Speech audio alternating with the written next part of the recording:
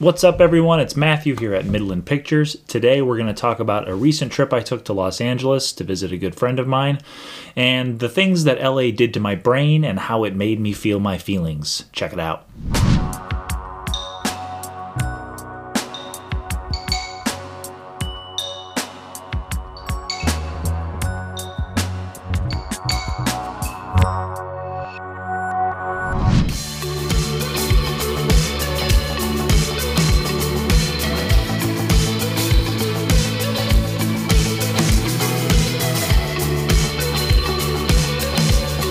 So a few weeks ago, I went to LA to visit a good friend of mine. He runs a company called It Factor Inc., and I've known Nick since I was in undergrad at the University of Illinois. The company that he owns does a lot of concert video content for big artists like Jennifer Lopez, Gwen Stefani. You can see in earlier videos where I went to Vegas and worked on Gwen Stefani's show there.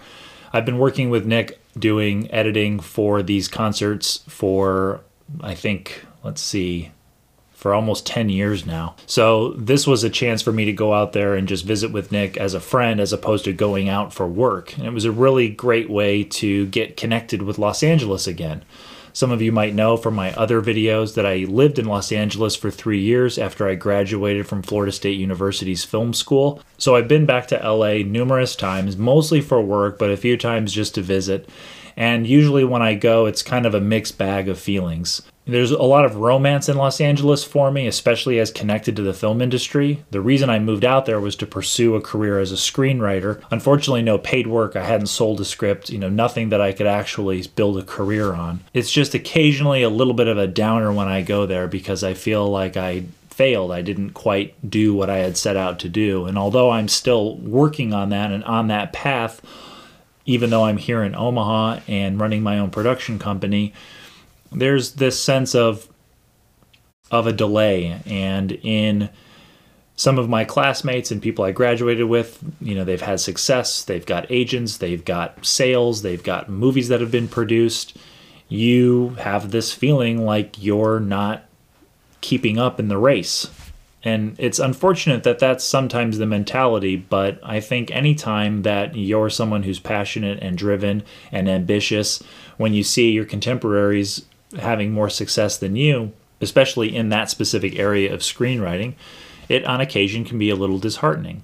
For the most part, it serves as motivation for me, and that's why going back to LA often allows me to refocus my energy on screenwriting and the work that I want to do. While I was there, I actually ran into someone that I had gone to film school with. In catching up with him for just a moment, I learned that he had been a staff writer on a television show that aired on network TV and has produced a film himself and had some professional success. And one of my really close friends lives out there, and I had dinner with him, and he has, in the last 6+ months, sold several projects, been hired on open writing assignments, and really started like a serious career with his screenwriting. He's going to have a movie produced soon. He's got a show set up at a new streaming service.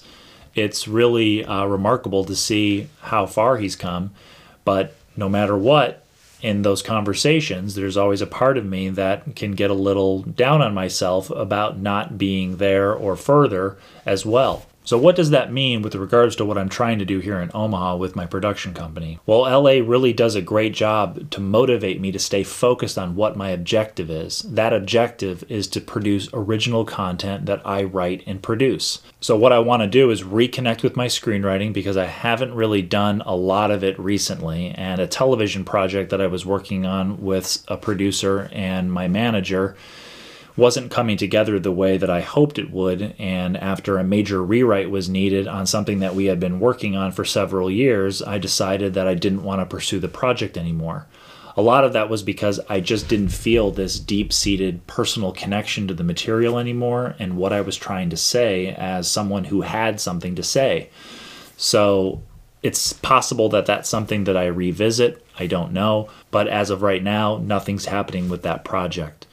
So what I want to do here with the equipment that I have and the resources that I have is I want to start producing a few short films. I have an idea for one that I'm going to start working on just so I can get back on set, tell a story, see a finished product, and start making inroads to really doing some narrative filmmaking. I also have a passion project screenplay that I've written the first act to, but haven't really visited that script in quite a while. I keep thinking about it. It sort of haunts me on a weekly basis, and I need to spend some time planning out the rest of that story. A big reason why we as a company have shifted to value-based pricing is so that we have much more margin on the projects that we take on. And what I want that to allow for is for me to feel like I can take a week or 2 weeks off from the main commercial video production that we do and focus on original content and screenwriting. A lot of the last year and a half in building the business was doing a lot of shoots, a lot of intense post-production, but because we were doing at what I call cost plus, we didn't really have time to not be working. We had to feed the machine. We had to pay for overhead. We had to pay for equipment. I had to pay for labor to help get these projects done. So although a good amount of money was coming in, a lot of money was going back out. And it was sort of this feast or famine cycle where we had to be working nonstop. Some of that is eased up a little bit because there's some professional commercial projects that I'm working on where the margin is pretty good and it allows me a little bit more flexibility in my schedule. So what I'm hoping that's going to do is not only creating more YouTube content, but creating more of these original content ideas. So I have 2 short films that I want to produce this year. One is a little bit simpler, fewer locations, a little bit more of a sort of an indie narrative, and the other's a thriller that I want to produce. So those are 2 things that I want to get connected with, and I need to write the script for that indie story that I want to do, and I think I might actually star in it.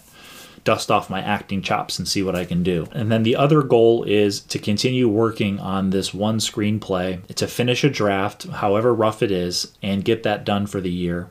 And then the last thing with the original content is to take one of my existing scripts that I haven't worked on very much but am really passionate about and try to figure out what revisions need to happen to make it a much more viable product in the commercial filmmaking arena.